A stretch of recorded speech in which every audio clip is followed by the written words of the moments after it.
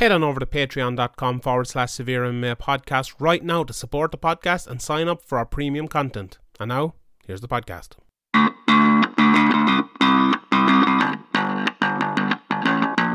Graham McDonald is an idiot. Sean Sheehan of SevereMMA.com. He even has the audacity to call himself the quote-unquote pod god. This is Severe MMA. Severe MMA. Severe MMA. Severe MMA. The Severe MMA podcast is finally here. Welcome everybody. It's episode 232 of the Severe MMA podcast. My name is Sean Sheehan, joined today by the Bud and Barrett of Irish MMA Media, Graham McDonald. As we look back on a pretty eventful night last night in the world of MMA. Saturday podcast today because the UFC was on a Friday last night, so we said we'd give ourselves a Sunday off for wanted about the last 6 months. Busy morning as well. Ireland got hockeyed by New Zealand. I spent half the morning making up that new intro there that we that we have. Graham, how are you? What's your thoughts on the new intro, the Ireland game? Everything. The Ireland game, yeah. It's everybody getting excited about World Cup games, but everybody knows it's all bullshit. The World Cup, it's all about those friendlies. Mm-hmm. Everybody knows those test games. I believe they're test friendlies. Rugby people are very sensitive about using the word friendly, but it's exactly what it is. Yeah, isn't it? They can just go back and watch the DVD of the friendly victory. Mm-hmm. Isn't rugby like?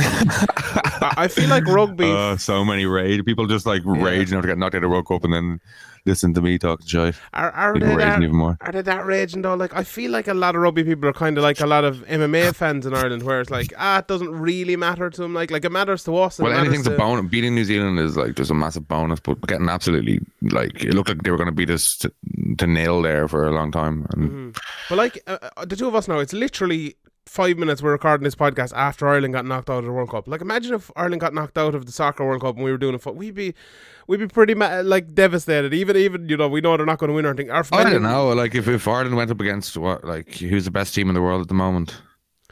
I don't know. Brazil, do you think? France. Let's say Brazil, France, one of them in a World Cup quarterfinal in Ireland just after losing to Canada or something, like Japan or whatever, and then they go and get hockey, just obviously. Yeah, but we'd still be kind of sad. We'd still be like if Liverpool lost in a Champions League game, you came on 5 minutes later and you'd be devastated. Like, or Man United lost, or Limerick lost, hurling. We'd be like, we don't really care about rugby that much. Like, I like rugby, I like to watch it and stuff. I go to the odd game, but it's only the friendlies we care about when we win. No, but I really think there's obviously a rabid fan base of rugby fans, like the private school boys and stuff like Niall McGrath, who love rugby and live or die by it. Yeah, exactly. But mostly for people, it's just a session on a Saturday night. You go with your girlfriend with matching scarves to go and watch the rugby in the winter. Like, that's all it is, really, rugby. So, I'm just isolating loads of the fan base here, sorry, but yeah, I don't really care that much, to be honest. I like if they won, it'd be great. Rugby's one of those things you can celebrate and it's great, but if they lose, if in Ireland it's like if a team does well or an individual does well, usually they'll get you don't hear anything about the Irish cricket team until they win a game that they shouldn't win, and nobody cares until that. And then the hockey team, the women's hockey team, recently never heard a word for fucking 10 years about them, and then all of a sudden they win a game that they shouldn't have won, and everybody's like, I always liked women's hockey. That is true. So people will jump on and off the bandwagons pretty quick, like you have just done with Ireland, and like I did a few years ago when I got bored of rugby. Yeah, rugby, just you can't even tackle properly anymore. Like the rules change every 10 minutes. Like I don't even know what's going on anymore. How are you meant to keep up with all the you have to be studying there's rule changes in soccer and stuff. And sometimes the odd time there can be a lot like VAR coming in or whatever, but. It's just so hard to keep up with rugby rules. Like, how is that first try for New Zealand where the guy clears out the ruck from the side? How is that not a foul? Like, that's ridiculous. That was always a foul.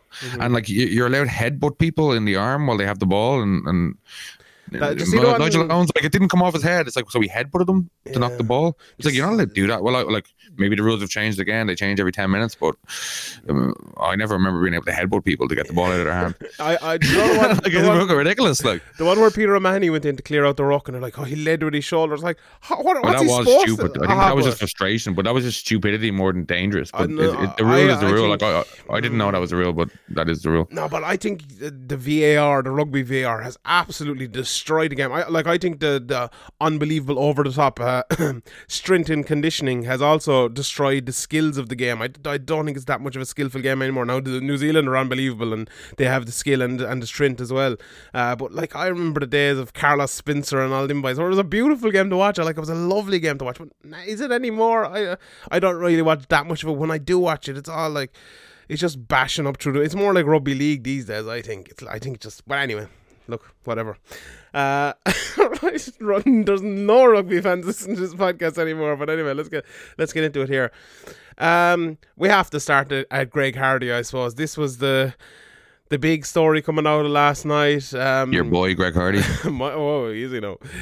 So if you didn't watch the fights last night, so Greg Hardy took on Ben Sosoli in a fight where, Greg Hardy looked good. His jab was good. He was throwing right hand down through the middle. Ben Sosoli looked live and there all the time, was throwing shots but getting dominated. The third round was relatively close. I think one or two judges gave Sosoli the third round, but otherwise Hardy kind of dominated the fight and looked good without, looked more slick without showing killer instinct or without looking like this unbelievable athlete who people think might go to the top. But that wasn't the story. The real story was after the second round, Greg Hardy. Hold on. People saying Greg Hardy might go all the way to the top. Well, maybe they aren't, but he's such an unbelievable athlete coming into him. I suppose if you're to look at it, is he though? I don't know. He's a better athlete than most, but is he like the best athlete in that division? Who'd be better than him? I don't know. Has he really shown himself to be this really good MMA athlete? I don't know. He looking at him last night, right? He's unbelievably fast. I think he's you can't deny how athletic he is to play NFL, even that. But then sometimes Americans go mad and overrate that. But look how quick he was last night to get away. For someone who's only had 7, 8 fights or whatever he said, 6, 7 fights, to be that. To have the ability he had defensively last night to pull away like he did, I don't think that's all down to technique and skill. I think a lot of that is down to just quick, fast twitch athleticism. I really think, to me, that was the one thing that stood out last night, because I was kind of saying that we'd had this discussion after his last fight, and I think we both kind of agreed that athleticism can get you far, but is he the unbelievable over the top athlete that will that athleticism will take him through even when there's a technique deficit? But last night I think he had the better technique, but I think the athleticism showed through as well. I think he is a top athlete. And the thing about Hardy as well is, with what comes with him, with the baggage that comes with him, obviously with the domestic abuse allegations and stuff from before, maybe when I say there are people thinking about him going to the top, maybe if he didn't have that baggage with him, people would be saying that. So maybe they aren't saying it, but they probably should be saying it in terms of, if it was I don't know, some very, very good American football player come over and transitioned to MMA and took it seriously like he seemed to have done for the last 3 years, people will be talking about, geez, he could be a world champion, he could be really good, he could, gets to 7-0 or 7-1 or whatever he is now. Yeah, maybe nobody wants to get behind him because you don't want to be the guy backing the guy with a lot of heat. Too, yeah. I don't know anything about this case really, to be honest, in Hardy's case, but there is an innocent to proven guilty thing as well, and people always seem to assume the worst of everybody and assume that they did these things, but it's just that people don't want to attach themselves, I suppose, to him. But I also think that it's a bit early to be he has a lot to prove. He's took a little step up there, but in the end, it's a no contest. So on the record, he didn't even win. So it's a long way to go for him. In my mind anyway, to be considering him if he goes in there against Francis Ngannou now, he's just getting absolutely poleaxed. Yeah, that's true. So what did you think of the whole inhaler situation? I'll just explain it first if people didn't see it. So he sat down after the second round, between the second and third round, Greg Hardy. He had his water and whatever. There was 10-15 seconds left in his time in the corner. He goes to his cornerman, "You have my inhaler, I think," and then he goes yeah, and then he went to the security guard from the commission who was standing there, and he was like, "Can I take this inhaler?" And I don't think your man said yes per se, and he was like, "Are you allowed?" And Greg Hardy was like, "Oh, it's USADA approved." And then he took it out. Your man, Din Thomas, took it out of his pocket, gave it to Greg Hardy, and he took 2 or 3 puffs from the inhaler and went back to fight. Right. What are your thoughts, Greg, before I get into it? What do you think? Well, if he feels the need to take the risk of using it, then it must be beneficial. He must find it beneficial or think it's beneficial. So I don't think it should be allowed. Like, it's a bit ridiculous. He should have known that he was taking a big risk doing that. It's madness, really. What's he doing? There's like, if it had no benefit, he wouldn't want to take it. Like, so it definitely has a benefit in his mind, anyway. Yeah, like, is it a drug? Yeah. Is it performance enhancing? Yeah. So, like, and I don't think that's actually the major issue here, because the thing is, they say it's whatever's in the inhaler is not illegal. You can take it, but coffee isn't illegal, but you can't have a cup of coffee in the middle of the cage. Like, you can't have a can of Monster in the middle of the cage. You can't have a ham sandwich in the middle of the cage. You can't go like Stone Cold Steve Austin and get 2 cans of beer and shove them into your face in the middle of the cage between rounds. Like, you can't do that. If you wanted to drink a beer in between rounds, you think you wouldn't be allowed? You're not allowed. You're only allowed to have water. Now, the problem with that is that's in the unified rule. That's in like the ABC rules and all the other rules. But I was looking up the Massachusetts State Athletic Commission where it was last night. And that's the important rules that you should look at. And Eric McGracken, I think, or is it Aaron? The guy on Twitter anyway, the lawyer guy, who's a very good guy, good follow. He was looking them up as well, and he couldn't really find the rules. But I feel like in this situation, that's like a common sense rule that if we're looking and we need to find an exact thing written where you can't have a fucking ham sandwich in the rules, and you bring out a ham sandwich, it's not written in the rule. Like, what about a pepperoni sandwich? Loophole. Exactly.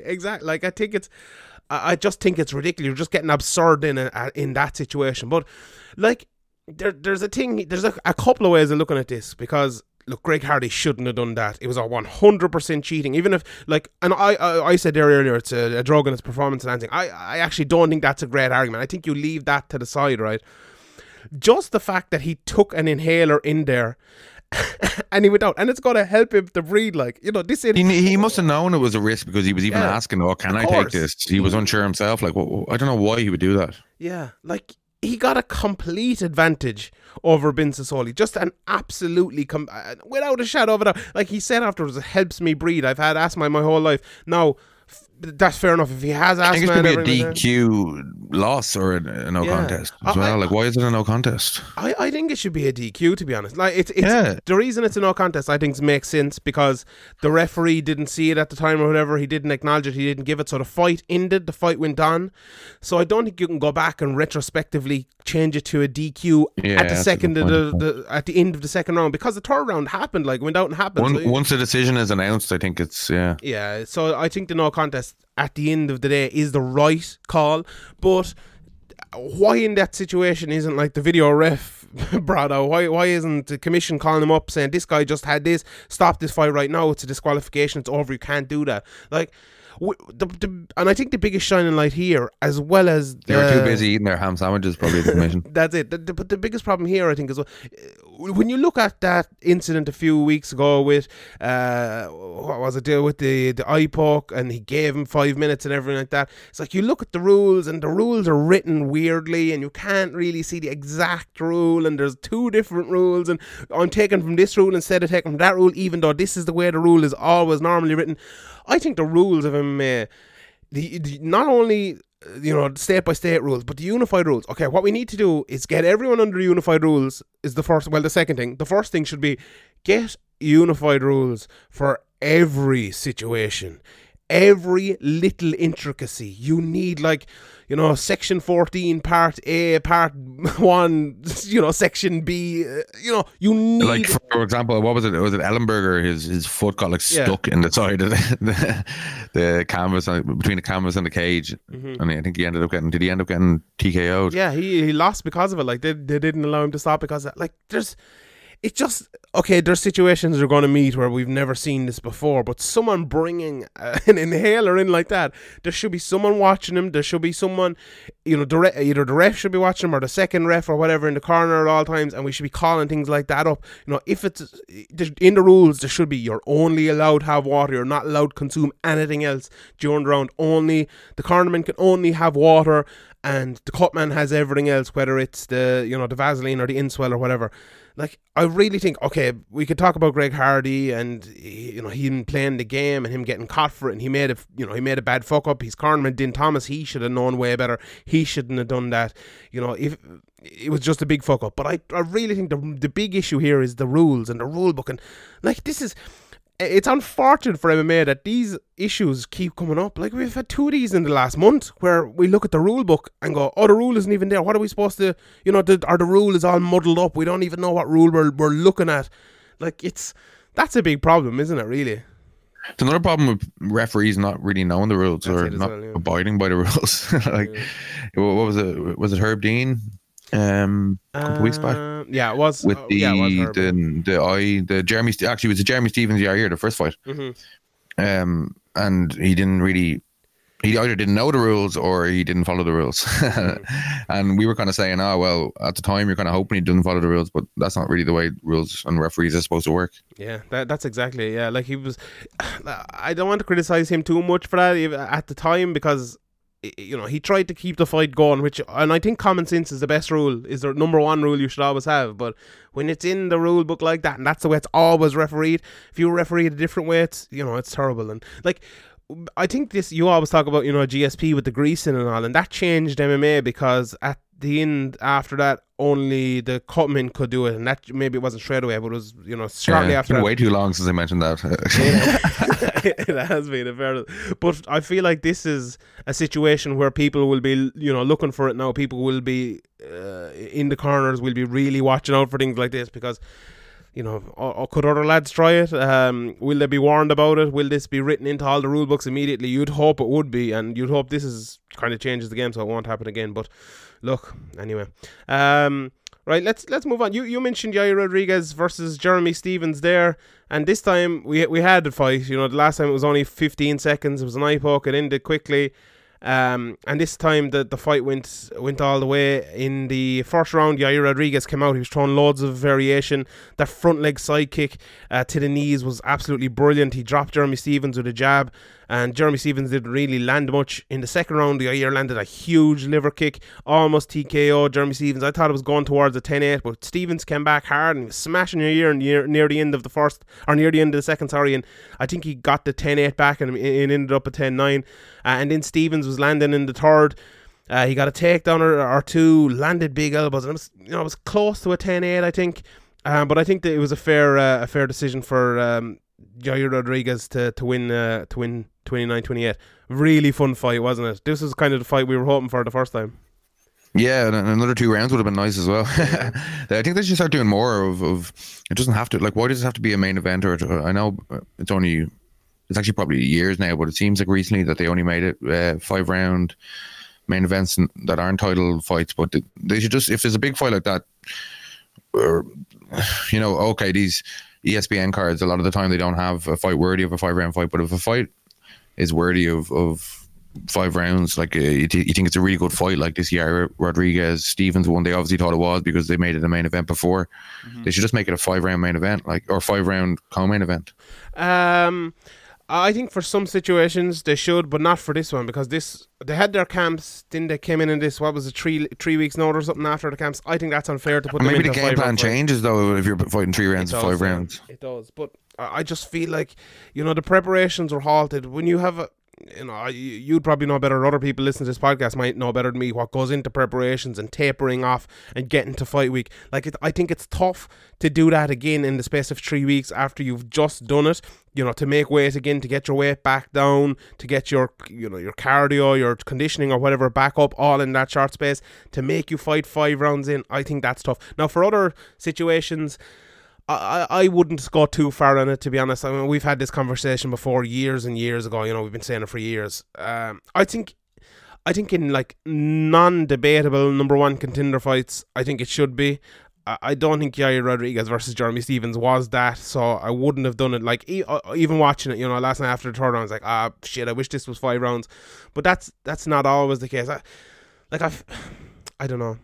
How far are you going to take it then? Like, how far are you really going to take it? Like, there's some fights, like, women's featherweight, women's strawweight fights that could be on the prelims, that could be close to a number 1 contender fight, or a flyweight fight, it could be close to a number 1 contender fight. Maybe you could start off just with co-main events in pay-per-view cards, or if it's not a title fight, or just like a big fight, like, just as you say, maybe a number 1 contender fight, or a grudge match, or a rubber match, something on a special occasion. It doesn't have to be this steadfast rule that you can't have 5-minute rounds outside of a main event or I think title that's fight. Dangerous as well, though. Like, which fights you picking then? You're just running by the seat of your pants then, I think. Yeah, why not? I don't know.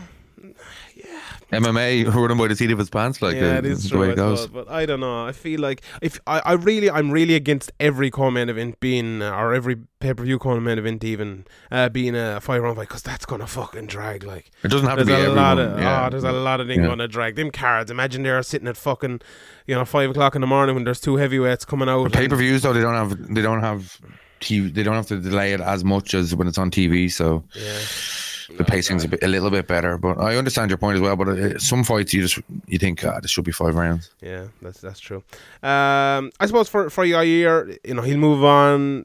Max Holloway is going to be fighting Alexander Volkanovski coming up here in a not too far away, I don't think. Then you have Calvin Kattar is fighting Zabit Magomed Sharapov over in Russia coming up soon. That could be a number 1 contender fight, maybe. Yair is around there as well, so there's maybe the winner of those 2 fights fight each other for a shot at either Volkanovski or Max. So it's it's a good time for the featherweight division. This is the featherweight division I wanted over the last few years. It was held up so long with McGregor going up to 155, and then Aldo getting 2 shots after Frankie got the shot, and then Frankie getting another shot as well. Obviously we had the great Ortega fight in the middle of that, and but now I feel like this is the real new 145-pound division, and there's brilliant guys coming through. I'm really looking forward to seeing all these guys fighting each other and fighting Max Holloway and Volkanovski and everyone. So I think it's a great time for 145-pound division. We'll get the rest of the card, I suppose, after. Let's talk about the main event first. And I suppose we leave the main event until third, because it was a bit of a no contest of a main event, I suppose. What happened at the very start was kind of what I thought would happen. Chris Weidman went straight across the cage, went for a takedown, ducked under a big shot, got the takedown. Reyes landed a nice elbow as he was trying to take him down, and I think there was fingers in the eye even at one stage as well, but Weidman managed to get him down. Reyes too strong though, got back up, got his back to the fence. He did a great job. He raked Weidman's fingers against the fence. Dominic Cruz called it. It was a great call. And then he got a little bit of a knee in the clinch, and I think that was kind of the start of it. That knee kind of woke Weidman up a little bit. Reyes managed to get out. Weidman threw a 1-2, and what always happens when Weidman's coming forward throwing a 1-2, he got countered straight down the middle. Reyes had a lovely parry with the lead of Weidman, or the backhand of Weidman even, and countered him straight down the middle and knocked him out with a hammer fist. A brutal KO. Good stuff by Dominic Reyes, but Chris Weidman isn't Chris Weidman anymore, really, is he? Yeah, we talked about it before. Like, just since that, loads of times, since that Rocco fight, it's just nowhere near the same fighter. Like, and okay, couldn't wait. Like, it's sometimes for a lot of fighters it has been a solution to kind of not do that as much and move up a weight class. But me and you kind of both said before that that's not the problem here. The problem is he just can't take the shots he used to be able to take, and he's just not improving at all since back the Anderson Silva fights. Like, back then when he was beating like Mark Munoz and Anderson Silva, he's nowhere near that guy anymore. It's just like, obviously he came in, he was undefeated. He beat Mark Munoz without Mark Munoz landing a strike, and he beat Anderson Silva twice, and people kind of tried to kind of take that credit away from him because of what happened in the Anderson Silva fights, but he won fair and square in both fights, in my opinion. And he was kind of like, unstoppable. Mm-hmm. But then it just all kind of fell apart in that one fight. against Luke Rockhold. And people say, "Oh, he threw the spinning back kick." That wasn't that. Like he was already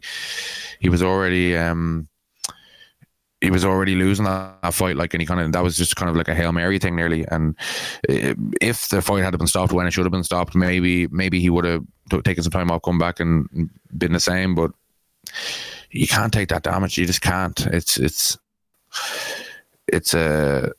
It's career changing. Like he's lucky it's not life changing, you know. Yeah, and like a lot of people over yesterday, especially I asked for questions for the podcast, and 3 or 4 people replied saying, "Oh, it just so happens that Weidman lost out when USADA came in."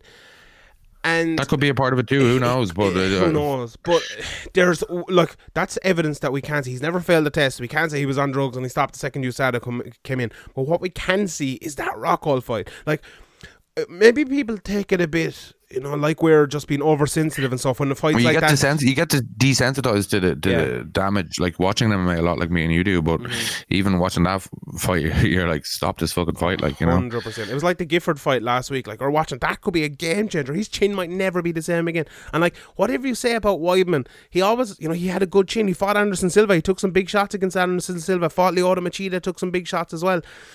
And the fact that after that, if you look at his athleticism or whatever, and he gets slower or whatever, then you could maybe point to something else. But when it's just he gets tapped in the chin and he gets knocked out. Now, last night was a little bit different, but in fights before that, his chin has 100% diminished since that fight. You can see it falling off a cliff after that fight. There's absolutely no doubt about it. Like that, and I don't know if people maybe. Like in that Rockhold fight, he showed an insane chin. Like he took nearly anybody else would have been out. Like would have been at least like completely like unbalanced and falling all over the place. But he just took them. But there's only so many of them you can take. Especially like they always talk about how dangerous it is once you're concussed to take another blow and another and about 100 more. Yeah. And like it was crazy. The thing, I think people maybe forget that fight as well. Maybe people need to go back and watch it. I saw someone tweeting about it last night saying, "Oh, he was in a fight of the year contender against Luke Rockhold." That was a one-sided beatdown. Like, he got fucking destroyed. He nearly got killed. Like, he was absolutely smashed to pieces. One of the worst beatings I've ever seen in the UFC. I remember talking to someone about it afterwards. Someone high up. And they were saying to me, like, they've seen thousands and thousands and thousands of fights, and there was maybe 1 or 2, like, in fucking, like Fedor in Russia type of lads, fucking Kadyrov's boys in their backyard, and they're getting fucking smashed, and the referee's afraid to stop it in case he gets fucking clipped after the fight or something. But this was one of those, like, just Herb Dean, I don't know what he was doing, and I was absolutely wrong. I suppose last night, he got hit with a good shot, got knocked down, and he got hit with that hammer fist, and it was one of those ones where he's out after one hammer fist and he takes a second hammer fist. I'm not, I think it was actually Herb in there again. I'm not criticizing him or anything. He got in there and he stopped it, fair enough. But it was just it was sad seeing him there. Like, it was really sad. And the thing about Chris Weidman as well, if we look at his skills, he's a very, very skillful fighter, and we said it last week. I think skill for skill, he's better than Reyes.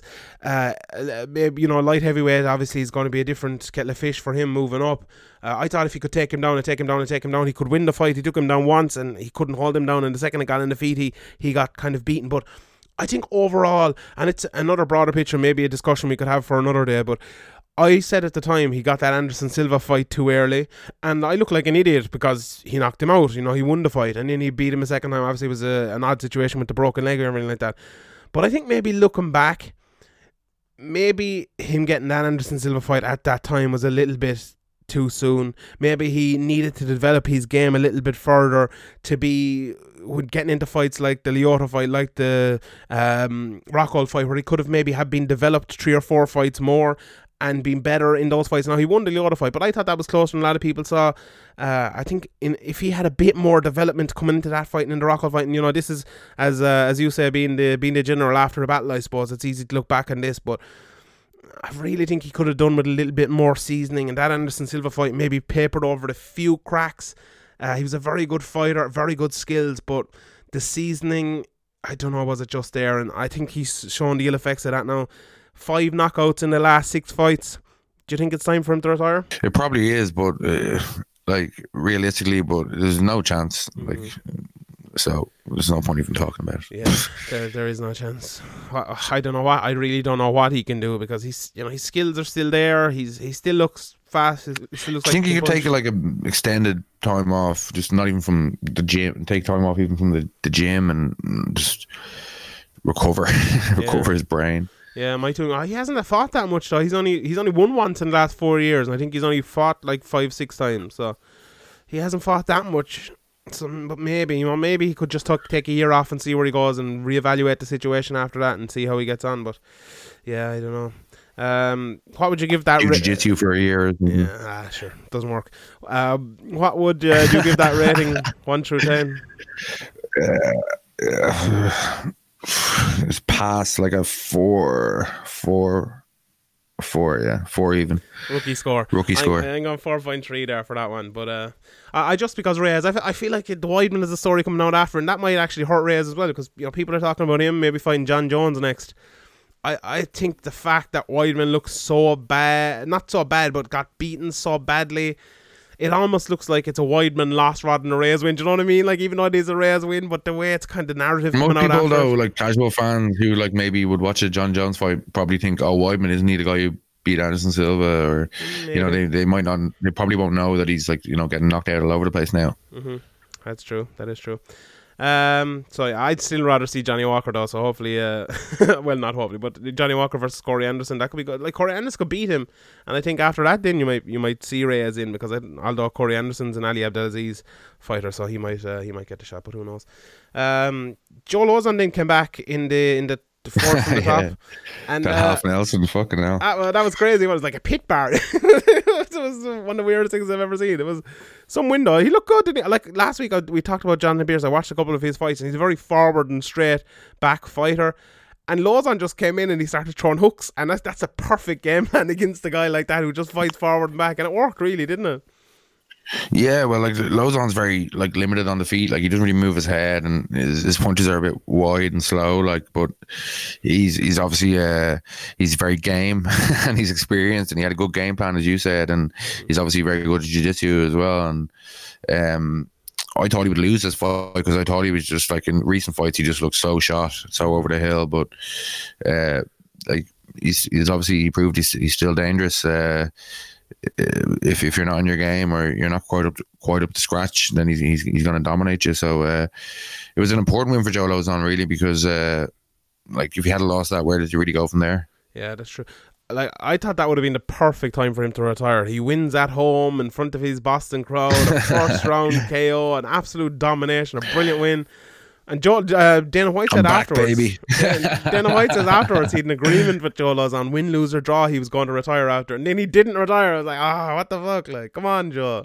That would have been the perfect time to cut off your things, your gloves, lay them down in the octagon, and walk away into the sunset. Like, yeah, and then fight 4 months later for Bellator. Yeah, that's true. Yeah, that's true.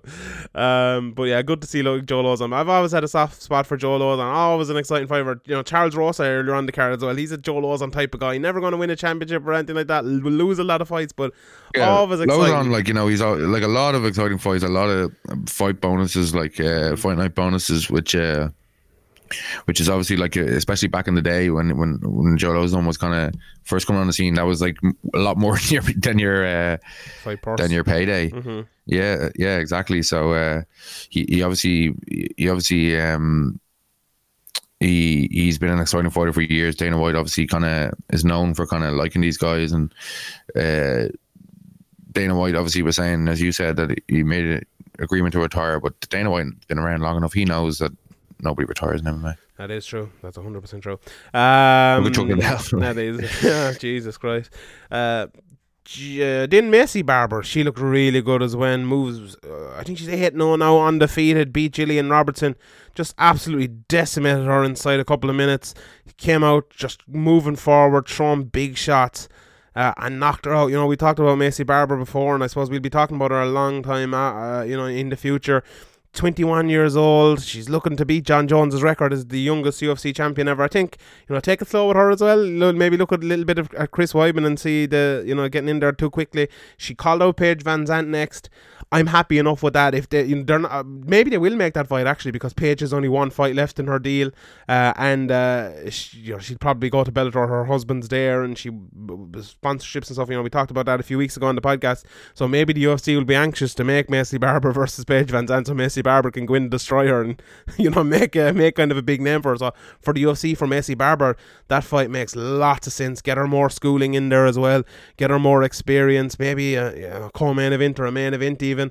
I think that makes a lot of sense for both of them. Now, from a competitive point of view, maybe not, because I think she's a lot better than Paige Van Zandt. But Paige is tough as well. She's shown that she's not just someone who's taking selfies on Instagram. She's shown in fights before that she's very tough. And Gillian Robertson is tough as well. And make no mistake about that, she beat Molly McCann, who we saw earlier in the card. We'll get to in a second. But very good win for Macy Barber. Then Darren Stewart versus Deron Wynn. Great judging decision here. Absolutely brilliant. The first for Win. What's his name again? Win, and the next two for Stewart. Yeah, 100%. Like Win got some good takedowns in the first. He landed a few shots. He got tired midway through the second, and Stewart started landing lovely shots down through the middle. The start of the third, Stewart was absolutely dominating him. He looked like Cub Swanson against Crone Gracie, just jabbing and moving around, stopping every takedown. Then he went for a takedown himself, oddly, and landed on the bottom, but Wynn didn't do enough when he got on top. Just didn't land that many shots. Actually landed one big one when he got back up. But Stewart had been smashing him for 3 minutes of that third round. There was no doubt about that. Go and look at them made decisions, and look at the people who scored after Win, and those people, you should never respect their opinion again, because if they can't judge that's the sort of fight when people know what they're talking about or haven't the clue. That really is that third round. Are you putting yourself in has a clue? Yeah, 100%. I'm fucking a genius. Sure, I wouldn't trust you to judge a hot dog contest. So, fuck's sake. I wouldn't either. But yeah, look, a very good win for that. Someone said when I tweeted out my score, sure, oh yeah, of course a Brit would say that. I was like, what? Yeah, I'm totally biased towards Darren Stewart. Yeah, I'm a big bias towards him. But yeah, then on the undercard, my boy Charles Rosa came in and got another win after being out for ages. A verbal submission there, great submission win for him there. Molly McCann I thought she looked very good. In the first round, I was like, ooh, she's taking a few shots there, maybe not moving her head all that well. Getting hit a bit. But the second round in, there was a 10-7 round. The ref took a point because grabbing the cage in an arm triangle. He separated and put her back in the arm triangle, which was, I thought, good. Although I would have liked to have left them go, let her let the submission develop, and afterwards take the point. Yeah, it's like in soccer or football when they just yellow card, disadvantage, and then he's coming, he kind of points at the player and he's like, I'm coming back for you. Exactly. Yeah, I think he should have done that. But at least he put him back in, and most refs there will just put him in a clinch or put him standing. So at least he did that. So I won't give out to him too much. But I think that'd be if he'd left it go and taken the point afterwards. But Molly just destroyed her there once she got on top. I said at the end of the first round, it was a ferocious pace, and I was tweeting it as she kind of got the takedown. If she goes for takedowns here, the fight is hers, and that really ensued after that.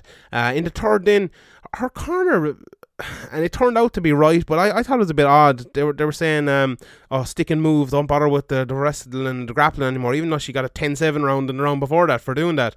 But she did well, and I thought the third round she struck a lot better than she did in the first round. Her head movement looked a lot better than it did in the first round. She kind of got into it, and maybe that's something actually fighters in fighting her in the future will look at. Maybe she's not a slow starter, but takes a while to get into her rhythm and to get to where she can get to. But we've talked about Molly McCann in the past, and sometimes she doesn't set the world alight, but then sometimes she looks like she's a real prospect. And here, especially in that second and third round, she looked good. And Molly McCann is a good prospect coming through if she can keep improving. I think she's 3 wins in a row now after losing to Gillian Robertson in her UFC debut. So if she can keep improving, she's still green enough, she's still raw enough. Even when she won the Cage Warriors title, she was still green, and she's only 4 fights since that. So another couple of fights here, Molly McCann will be moving up, and she seems to have the right attitude. She seems to have the people backing her. Leah McCourt, I know, is always around with her, training with her as well for Ireland. So that's good for Leah and for Molly as well to have 2 people like that together training. So Yeah, good time for the Evertonians. It's odd to see an Evertonian getting a win, isn't it? Don't see many of them these days. Yeah, it's true. They won the transfer window though, so don't forget about that. That's about 4 transfer windows in a row they've won. So we did a Man United versus Liverpool preview as well. It's over on Patreon if you want to hear it there, so we won't bore you with soccer talk here. But the rest of the card we're going to run through pretty quick. Sean Woodson, this is a guy you have to be looking out for. He reminded me of Conor McGregor against Marcus Brimage, coming in, throwing those knees up through the middle like McGregor throws, throwing those uppercuts, switching stances. He's more of a southpaw, but he broke his hand in the first, and I didn't recognise it, but in the second and third, I was thinking to myself, and I think I tweeted as well, it's like, he's not throwing enough jabs to get off the cage here to be, at the moment, he could obviously change that and become a lot better, but his skills, other than that, I thought were fantastic. And then he said he broke his hand. I was like, okay, that explains it. That's why maybe he wasn't throwing as many jabs. Like this, it's good when it shows versatility when you're able to disguise a broken hand as well. Like some guys, they break their hand and they're good at their hand, their best hand, and they're done. They have nothing. Yeah, that's it. He looked really, really good. And if you didn't see this fight, it's well worth watching it, because this guy's a prospect, and I think he's undefeated as well. And Kyle Bochniak has been around for a while, and he's good first name as well. Yeah, indeed. As has Sean Brady, who was good. This is the sort of win over a Court McGee unanimous decision in a kind of McGee though, like, it's hard to look good, like like was it the first round he dropped Court hard, it was, and he's hard to put away, like, it's hard to look good against. He's been there, he's a lot of time in the cage, he's crafty, but he did show that he's clearly better than Court McGee. But it's one of those, like, maybe not the high level of Asensio in the past, but hard to look good against, but he's up there, Court McGee. Yeah, 100%. And when you go to a 3-round in kind of a battle of attrition with Court McGee can win, that says something about you. Forget about the skills, forget about where he can go as a prospect stuff. Just that alone, I think like we talked about on a different level, I suppose, with Adesanya versus Gastelum, he can get through that fire to get 5 rounds. Obviously a much higher up, different sort of test, but this is a sort of test where this shows where the guy is and shows where a guy can go to get through something like this, to beat a guy like Court McGee. It's a good litmus test. So Sean Brady is a prospect coming through as well, and I think maybe his next couple of fights will be will tell more about his actual quality and everything like that. But he has the heart and he has the balls to kind of to get through it. So well done to him. Randy Costa got a good win as well. TKO, unlucky not to get the fight night bonus afterwards. Brendan Allen and Kevin Holland put on a fantastic fight, ended in submission, and Tanner Bowser beat Daniel Spitz. I didn't see that. It was a heavyweight fight, went 3 rounds, so it was probably shit. Other results from the week, as we were recording the podcast last week, Brandon Vera lost to Ongla Nasang. Shinya Aoki got a Darshok again, seems to be beating everyone. Bibiano Fernandez got a win back against Kevin Bellignon. Arjan Buller beat Mauro Sorelli via unanimous decision. Mei Yamaguchi won in that one card as well. And in the PFL playoffs were on. PFL is on Air Sport in Ireland now. It was on YouTube last week, which is very unfortunate. Which nobody has anymore. Nobody has. If you're listening outside of Ireland. So the UFC was on BT Sports, which is part of Air Sport package in Ireland. Then the Air Sport package lost BT Sports, so every MMA fan cancelled it. Like, every MMA fan. There's nothing on Air Sports anymore, especially now. Actually, the World Cup was on it, but it was on RTE as well. But now that the World Cup is over, Ireland got knocked out of the World Cup, like, everyone, not a person would have. There's no need. There's nothing on it. Like, there's absolutely nothing on it. No MMA fan has it anymore. So there's probably like 8 people watching those BFL cards. So it's very unfortunate we can't watch them. But Ahmed Aliyev got a win there. Daniel Pineda got a very good win. Guillotine against Jeremy Kennedy. Chris Wade got a good win there as well. Lance Evans, and there was some good fights. I watched some early ones. Lance Palmer won as well, and Andrew Harrison got choked out by Alex Gilpin, in which was a very, very good submission there. So fair play to all them lads. Congratulations to everyone involved. Well done. Right, next week's card. I'll ask you what you think of this card, because I've kind of put my thoughts on this out there, and people disagreed and everything. Askren versus Maya. What do you think this fight will be like? What do you think will happen? It's a tough one, but I think Maya is going to submit him. Really? Yeah, I think so. I think he's going to be, if Maya wants to keep it on the feet, I think he's a lot better on the feet. I think Askren, if he shoots across the cage, like, just wildly against Maya, he'll just get stuck in a guillotine or something will go terribly wrong for him. I know it was a long time ago, but wasn't he like training with was it Marcelo Garcia? I don't know. Ben Askren, and he was getting submitted all over the place in a video.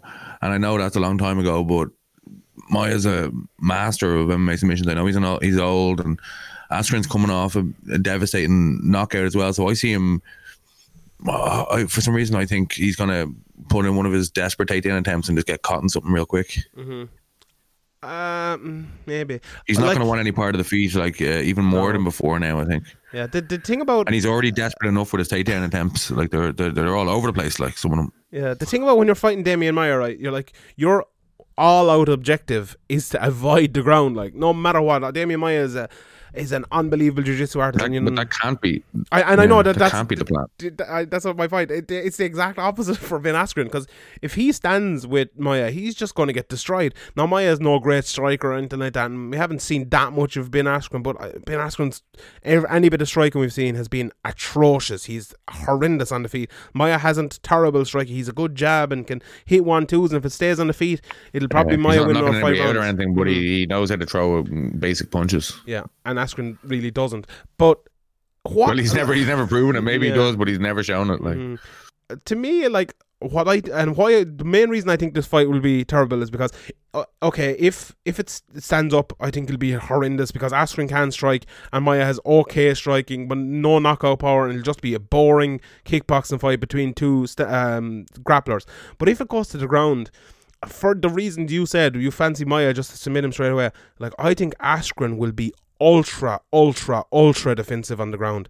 Just not even try to pass guard. Don't put himself in any bad situations. But it's not a style. You go through, even when he's in side control, he'll go for like a weird transition with a shoulder lock to like the other side. Like, you know, he'll just do these weird things, and it's just his style.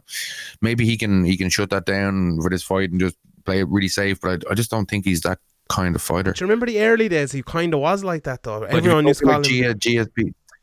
Yeah. Everyone used to call him boring. Like, he used to just lying lads and do nothing. Like, that was his style at the start. But he would try weird. He would try to, like, you know, he'd like maybe go for somebody's back and take his hooks out and go for like a, you know, he'd do strange things even in those fights just to kind of be different nearly. Or it's just, I think it's just his style. But I'm interested in this fight just because I'm interested to see, like, if, like, I'm not ruling out completely yet Ben Askren shutting down Maia on the ground. Like, like, you're probably not either. You said jiu-jitsu doesn't work. So, I'm interested to see how it looks. Like, it probably won't, like, as you're saying, it probably won't be a fight for the ages or anything close to it. It'll probably be it could be one of the worst fights on the card. But I'm interested to see how it looks, and it's an important fight for Ben Askren. And I know Maia's old, but when you the jiu-jitsu, like, you know, is kind of, you know, you don't really need like to have like great speed or anything you can probably do it to an older age than if you're a striker, you know what I mean? So it's a tough fight for Askren after getting knocked out. I know he doesn't really run the risk of getting brutally KO'd again, but it's no easy rebound fight. I like, this could be a great fight, like, and people may think, oh, I hate grappling or whatever, but I don't. I love grappling. I love when it's good, exciting grappling. Like, if Askren comes out and has his style like that, where he's attacking and moving and trying to pass guard, I think it'll be a brilliant grappling match, because Maia is a fantastic grappler as well, obviously, and I think that'll be brilliant. You know, that it could be fight at night if that happens. It'll just be a brilliant scrambles on the ground, and you know, lads looking for takedown or looking for submissions and looking for big shots for Askren. So it could be brilliant. It has the makings of being a fantastic fight, but I don't know if that's going to happen. Like, I really don't know. Like, will Askren take those chances? If he does take those chances, it'll be great. But if I'm looking at it from a tactical point of view, if I'm looking from Ben Askren's point of view, where I just got knocked out in the quickest knockout of all time, do I want to go in there and put myself in a situation where I could get submitted? Because then you're in a situation where you got lucky to win your first UFC fight, when, you know, the Turbine made another fuck up. your second UFC fight, you're the fastest knockout of all time, and your third UFC fight, you could get choked out after being, after being swapped for the greatest fighter of all time. You make like that. That's for someone like Ben Askren, who's talked a whole load of shit about him being the best fighter in the world. That would be a very, very bad look, and there's no doubt he's thinking about things like that as well going into this fight. I feel like this will be, he'll take him down, he'll lay on him, he'll do nothing, he'll get stood up, he'll take him down again, he'll lay on him. This is the type of fight I could see getting stood up, 5 or 6 takedowns in each round, and it being a boring, terrible, rubbish fight. That's the sort of fight I really think we could see. Just absolutely nothing happening. If Maia lands a few elbows from the top or from the bottom, he could win the rounds. One of those fights with a weird judging decision even maybe, and that a lot of people will complain about. That's the fight I see here. I hope I'm wrong. I hope against hope I'm wrong. I hope it's a brilliant grappling match with submissions and big ground and pound, and someone gets submitted or someone gets knocked out or something like that. I don't think it will be. And I'll give you my opinion. I could sit back here and say, oh, it's going to be a great grappling match. It's 2 of the best in the world and it'll be brilliant. I just don't think that'll be it. I could be wrong. I'll come on here next week and I'll say it if I'm wrong. I'm wrong every week. I was wrong about Weidman. I thought Weidman would be able to take him down and possibly win, but I just don't see it. I hope I'm wrong, but I don't see it. Anyway, other than that in the card, not a great card, to be honest. I was wondering what fight you were gonna go for there. Elsewhere on the card, nothing. Yes, there's other fights. The one I'm most looking forward to, I suppose, is Cyril Gane, the heavyweight prospect coming through. Look very good in his maiden UFC bout. He's fighting some lad, Don Tale Mayes, who I don't know who that lad is, but Muslim Salikov on the card as well. Michael Johnson, Stevie Ray, which could be a fun fight. Michael Johnson back at lightweight. Frank Camacho versus my boy Benil Dariush. Let's see how big Benny is looking coming back here. Randa Marcos, Ashley Odo. I always like a bit of Randa Marcos. Henrique Barzolas fighting here. Maurice Green. And other people are also fighting on the card. Anything there in that undercard that is worth talking about or you think might stick out? No. All right. Not really. Let's be honest. Yeah, that's true. That is true. It's a bit of a Bellator undercard going on there. It really is. Speaking of Bellator, there's 2 Bellator cards coming up next week.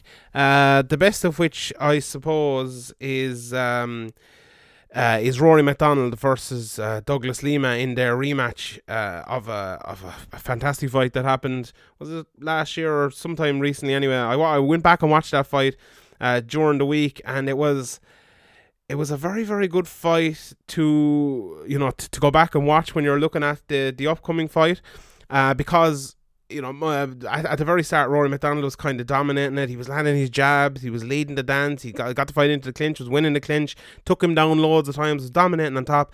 But Lima's leg kicks really told as the fight went on. Rory couldn't really walk forward anymore. He couldn't really land that jab and couldn't lead the dance because of those Lima leg kicks. And when you're an A to B fighter, it kind of benefits Rory, and Lima kind of is that.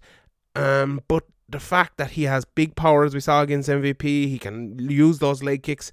With the way judging is scored now, with the way fights are scored, with power meaning more than maybe takedowns and landing jabs and things like that, it's always going to be a close fight. And it was a close fight between the two of them. I think in the end, Rory's wrestling and his time on top won it because he took away Lima's kind of ability to land those big strikes. But coming into the second match, Rory MacDonald thinks maybe changed since then. Rory was talking about retirement and he had a few bad performances. One good one as well, I think, in there. But you're looking forward to this fight. How would you see it going? Yeah, well, Rory's another one that's taken a lot of damage. We talked about Weidman earlier.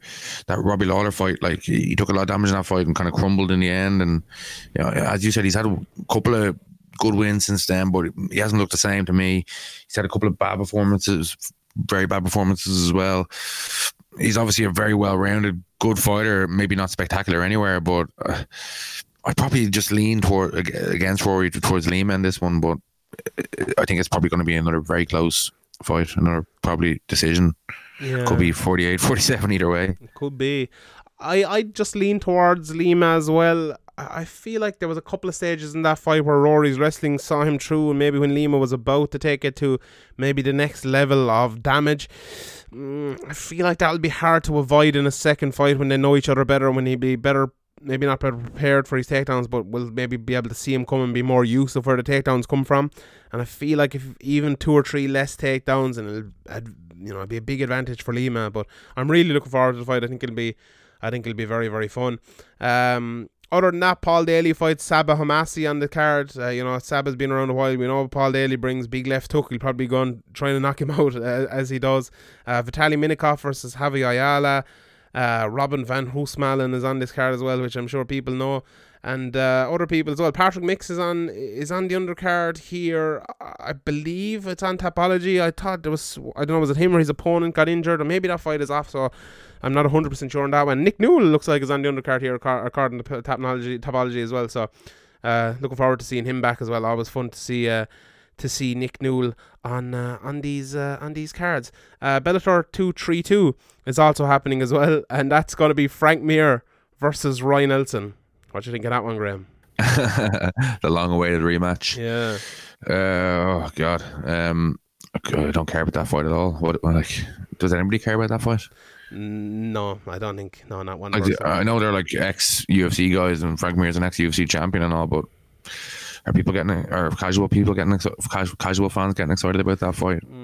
Do you know actually it's 233, sorry. Do you know the best thing about Bellator 232? It comes on the same week as the Severe MMA podcast episode 232 comes. I think that's probably the best thing about it. Are we going to catch the UFC soon? Are we got? Or have you already got them? I don't know. I don't remember. I used to know all the numbers for years watching MMA or watching UFC and MMA at the start. I could tell you the numbers of events, no problem, but now it's just no idea. No, it's actually 231. It's too many. The Mir Nelson fight. Mir Nelson is first, 231, and then it's 232, the other one. So yeah, Mir Nelson. Who cares? Phil Davis is fighting Carl Albertson. Ed Root is back. Beck Rawlings is in Bellator now, apparently. Oh, Jake Hager is fighting in this. How would Jake Hager fight? He's in AEW now, the wrestling, so he's on that like every week, and he's fighting here against Anthony Garrett. So, Jesus, that's tough for him, but. Look, fair play to him. Yeah, Bobby Lashley, did he do a similar thing? Was he still pro wrestling when he was fighting Bellator or Strikeforce, whatever it was? He was in TNA, but I'm pretty sure he used to like take time off and do other things while he was wrestling and stuff. Or he used to take time off from wrestling before his MMA fights and things. So yeah, but look, you can do it, I suppose, especially when you're fighting cans like Jake Hager is fighting, but. Look, fair play to him. Anyway, one more thing before we go. Aspen Ladd, did you see that? She put in a request to have her fight overturned against Jorenda Randami. I thought it was a bad stoppage, to be honest.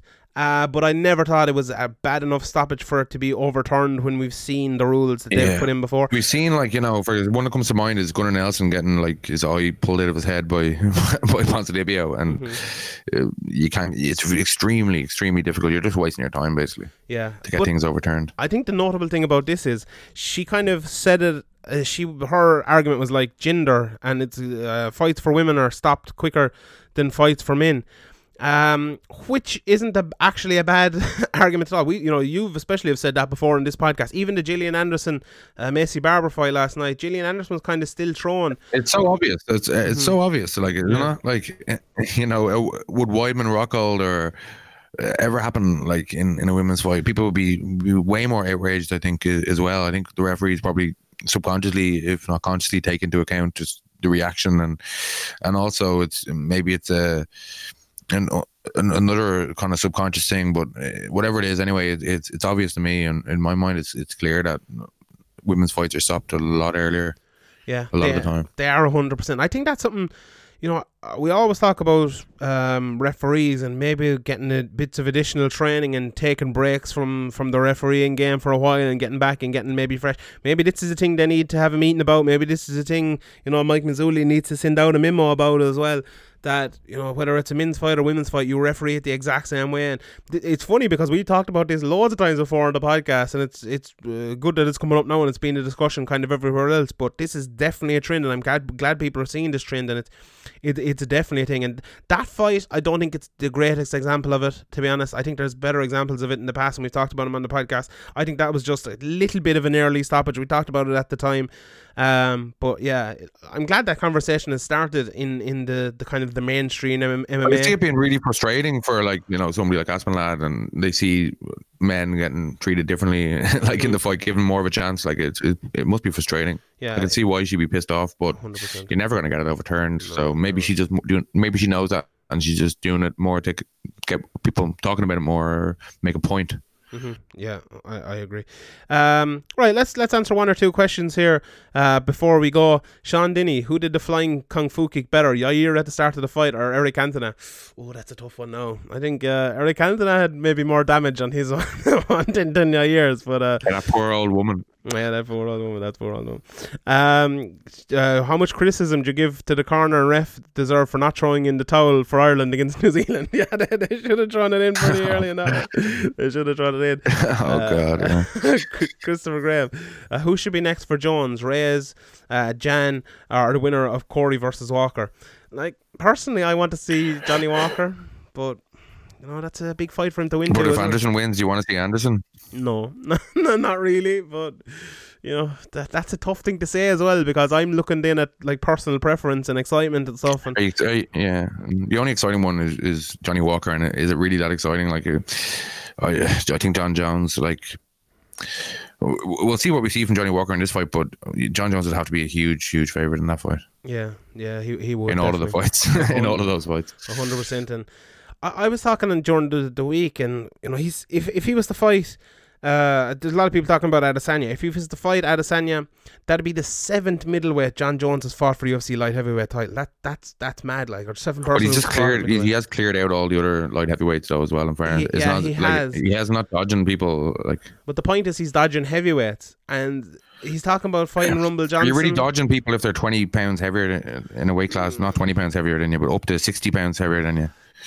Yeah, you're not, but should he want to move up and do, like, should he want to take the next challenge? He kind of started this talk, or he started the talk, I'm pretty sure, or he didn't play it down anyway when he was younger about moving up to heavyweight, so fair maybe game. People have a bigger expectation. Yeah, he's kind of fueled it a bit, but I don't know, like, because GSP didn't move up and fight Anderson Silva, is he just dodging people?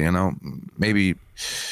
Like, GSP kind of did say he'd fight Anderson at one stage as well, so he kind of brought it on himself a little bit as well. But you don't want to rule out fights either when you're being asked about them, especially big money fights. And I wouldn't be all that surprised if John Jones at some stage just did move up to heavyweight still. Yeah, I feel like now would be a good time. I feel like that Rumble Johnson fight at heavyweight would be a good fight for him. I always thought Rumble was a tough fight for him, but Rumble's been out for so long now. He's blown up so much. He probably hasn't been training. Rumble never likes to train at the best of times.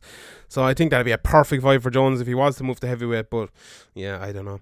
Right, 2 more questions here before we go. 2 from Twitter here, and I'll answer all the rest of them on the Q&A. It'll be out Tuesday morning, more than likely, this week. So if you ask a question on Twitter, if you ask a question on Patreon, they will be out. You can sign up as well on Patreon, patreon.com/Severe MMA Podcast. We had absolutely loads of stuff in the last week. So you can watch all those old podcasts. There's like 300 or 400 old podcasts on it. You'll get every new podcast that comes up. And in the next week, we're going to have a Nick Diaz career retrospective. So that'll be fun. No need on Twitter. I was wondering what you were doing there. 205. What? No, 205, 209. What? Yair versus Stevens. If it was 5 rounds, what would happen? A lot of people have been asking this question, and that I don't think that's a fair question when you look at this fight. It'd be a different fight, yeah. It was it'd probably be a different fight, like fought as a 3-round fight. Okay, if it was 5 rounds, you can ask that at the start, or if we're looking for him to fight in a rematch, what's the difference between a 3-round and 5-round fight? But you can't say after the 3 rounds, if there was another 2 rounds, this is what had happened. They fought a completely different fight. There's no way Yair Rodriguez comes out going absolutely mad like he did in the first round if that's a 5-round fight. There's absolutely no way. So I think you can put that to the side. Last question here from Team. Remember, Jeremy Stevens doesn't unload as much expenditure in the third round as well. Yeah, that's exactly it. Exactly, yeah. At SwitchKick5, friend of the podcast, following on from a discussion people were having on Twitter, is it common for commentators/journalists to have travel paid for by promotions? Is it unethical, and should it be disclosed to the audience? Graham, what you think? Is it common? Yes. Is it unethical? Yes. Should it be disclosed? Yes. Is it ever disclosed?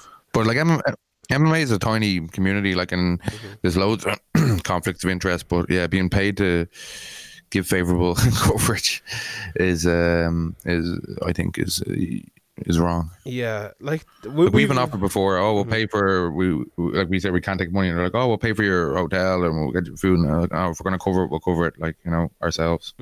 Yeah, like I think, you know, if you go to an event and they have, you know, here there's a chicken curry for you there between the fights, I think it's grand. You're gonna, if someone gives you lunch, someone gives you a seat to go and cover the fight, grand, fair enough. You know. Oh well, like at the event, like they have like a bit of water and some snacks for the staff and the media and stuff like that's a completely different thing. Yeah, I think that's grand. But if you go across the road to the Gibson Hotel and they're paying the fucking 300 quid it costs to stay the night to the Gibson Hotel, I think that's wrong, because that's a situation where they're paying you to be there, like, you know, and that's a situation where they're, you know, they're wetting your beak there and hoping that you give them favourable coverage, and you might be worried where, oh, if I don't give them favourable coverage, maybe the next time they come around I'm not going to get this hotel.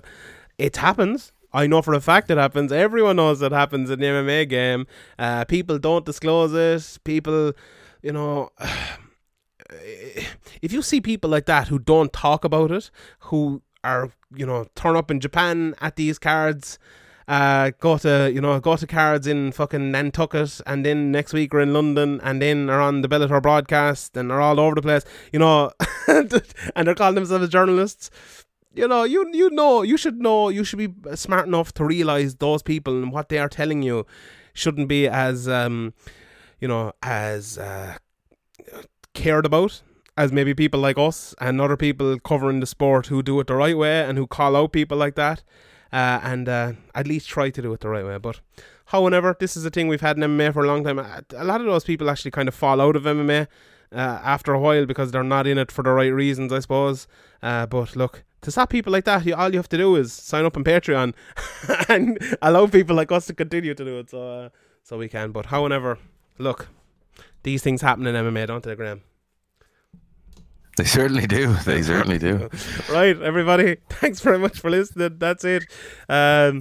Come on, your Reds tomorrow. We're going to trash the fucking dirty Liverpool bastards. The Reds. The Red Devils. The Red Devils. That's it, yeah. Sure, look. Come on. Many of you don't get enough stick for how bad their nickname is. It's diabolical. The Liverpool even have a nickname? The Reds. Oh yeah, that's so much better. Yeah, what the fuck are you talking about? It's Liverpool FC as well. Reds. It's Liverpool FC come as well. On the Reds. Liverpool is a city. Liverpool FC is the football team. So you can't be saying Liverpool. Sure. I support Liverpool. Oh, do you? Why do you give like the people on the streets money and stuff? Is that how you support Liverpool? Fucking Egypt. Man United claiming they were established when they were called Newton and Heath, and they weren't actually established, and they're lying the whole time. But sure, you can't change your name now. Is that it? If you change your name by deed poll to like Derek O'Connor, are you not the same human being? Like you're the same human being, but you're a new person, because person is a legal business entity. Go on. Boom. No. Facts. Load of shit. They're talking about. It's the same club. Possible fact. Are Rangers the same club? May or may not be fact. No, Rangers aren't the same club. Yeah, Rangers are definitely Celtic not the same are club, behind the club that was founded like 10 years ago or something. Yeah, they're It's true. It is true. Right, everybody. Hashtag Brexit. Sure, look, go on. Thanks everyone for listening. Hope you enjoy it. Tell a friend.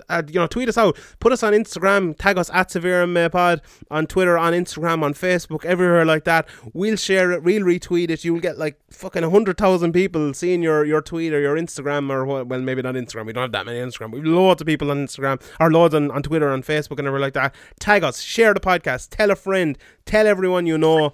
We need to get the podcast out there. You help us spread the word, and we'll all help each other. Thank you very much for listening, and we'll leave you on the inspirational quote of the week. Every day is a new beginning. Take a deep breath and start again. We'll see you next Tuesday or Sunday or Monday or Saturday.